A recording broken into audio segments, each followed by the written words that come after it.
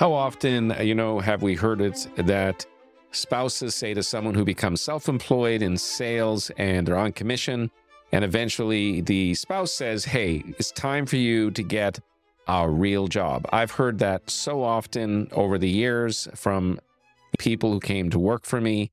If they were struggling or whatever, certain spouses would always say that. And it's a terrible thing. But then when you try to understand, what are they trying to say? Where's it coming from?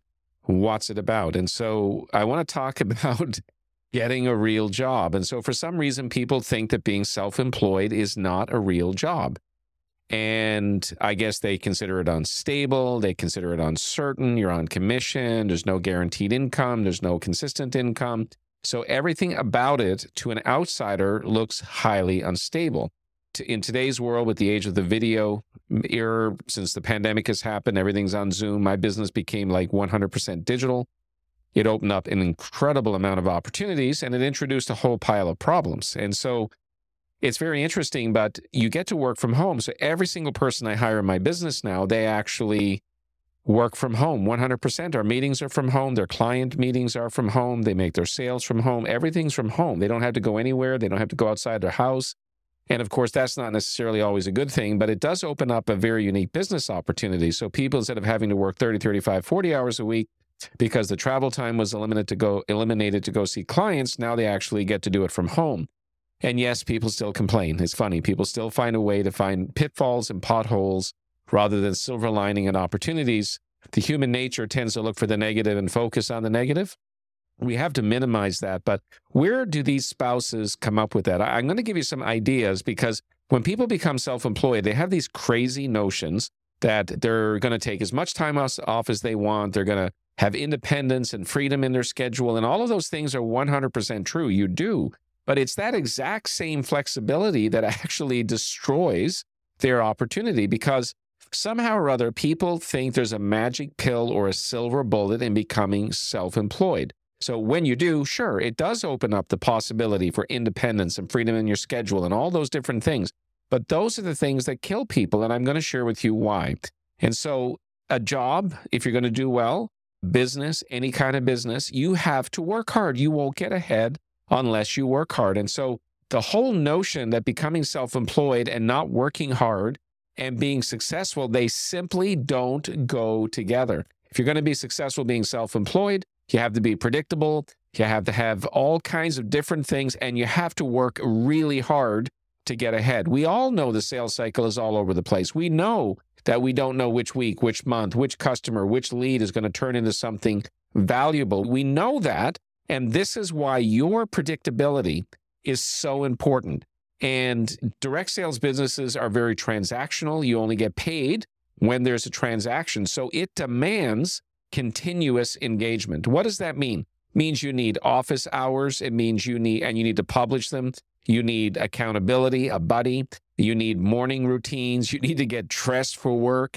You need to go into your office. You need to set boundaries, all the normal stuff that a normal business would do for you. When you come in, you have to come to work. You have to check in. You're given your office or a cubicle or an area to work.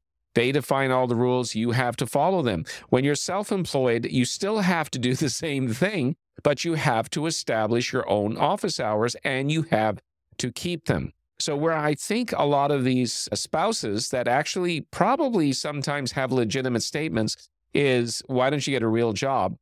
Number one, if you're not successful yet, and you're in your pajamas all the time when they come home and you don't have any structure, of course, it doesn't look very stable. And that's where it obviously comes from.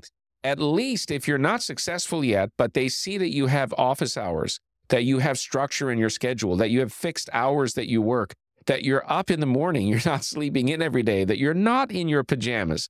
I know some people love to get into their pajamas and it's all fun. There's something about human behavior and psychology. No, I am not a psychologist, but I do listen to podcasts and read books from experts. There's something about getting into a work mode by getting into work clothes. Now, that might still be a pair of jeans, but put on a dress shirt. The idea is to get up in the morning, get into the office, have work hours, publish your hours, set boundaries, tell your spouse when you're working, make arrangements for kids, do all the normal stuff a normal person will do. You're still working less hours, but having that schedule and those morning routines and getting your coffee and setting the boundaries and being in your office, it shows that you are committed. It shows that you're serious. It has all the optics of looking like a real opportunity. So many people are suffering from this criticism for the simple reason that it does not have the appearance of any structure. Now, it's also true that if you don't have published hours, you don't execute, you're not predictable, you don't have morning routines, you're not in work clothes, you're not doing everything you're supposed to do, you probably will fail. Because in order to succeed, you have to put in the time, you have to put in the effort, you have to be committed to continuous improvement. And being in the office and having office hours and maybe connecting with a friend on Zoom and having some accountability structures ensures that you're going to become successful, because it guarantees that you're going to have the behaviors you need in order to succeed. But when you're skipping days and skipping hours and shortening work schedule and not taking it seriously, or waking up in the morning and not feeling like going to work and lying down till the feeling goes away, it's meant to be funny. So if you're doing all of that, no wonder you're failing, because life is about discipline and character. So to succeed in self-employment is no different than being employed, except you're also the boss. So sure, when necessary, you can take time off. If you have a child graduating from high school, you can sure amend your schedule to go. But these are important exceptions, not frivolous exceptions. A lot of people have frivolous exceptions. Oh, my favorite movie's out, or the weather's not nice outside, or I don't feel like working today. Those are not the same things as I'm going to my child's high school graduation or elementary school graduation or a special event or a special concert or something of that nature. These are important, infrequent things that occur that are fully justified. But all the frivolous reasons are a reason why people fail. If you're new in direct selling, publish your hours, make your office, make it beautiful, make your office really nice so that you actually enjoy being in there. Publish your your hours, let other people know your schedule, have someone keep you accountable, set boundaries, get dressed for work, have a morning routine, just like you did when you went to an office. You went by Tim Hortons or Starbucks, you got your coffee. Everything was set up on a schedule and a routine, and it got you into a certain rhythm. You need the exact same rhythm being self-employed, and you're going to enjoy the business more. You're going to become successful, and your spouse will not need to tell you to go get a real job.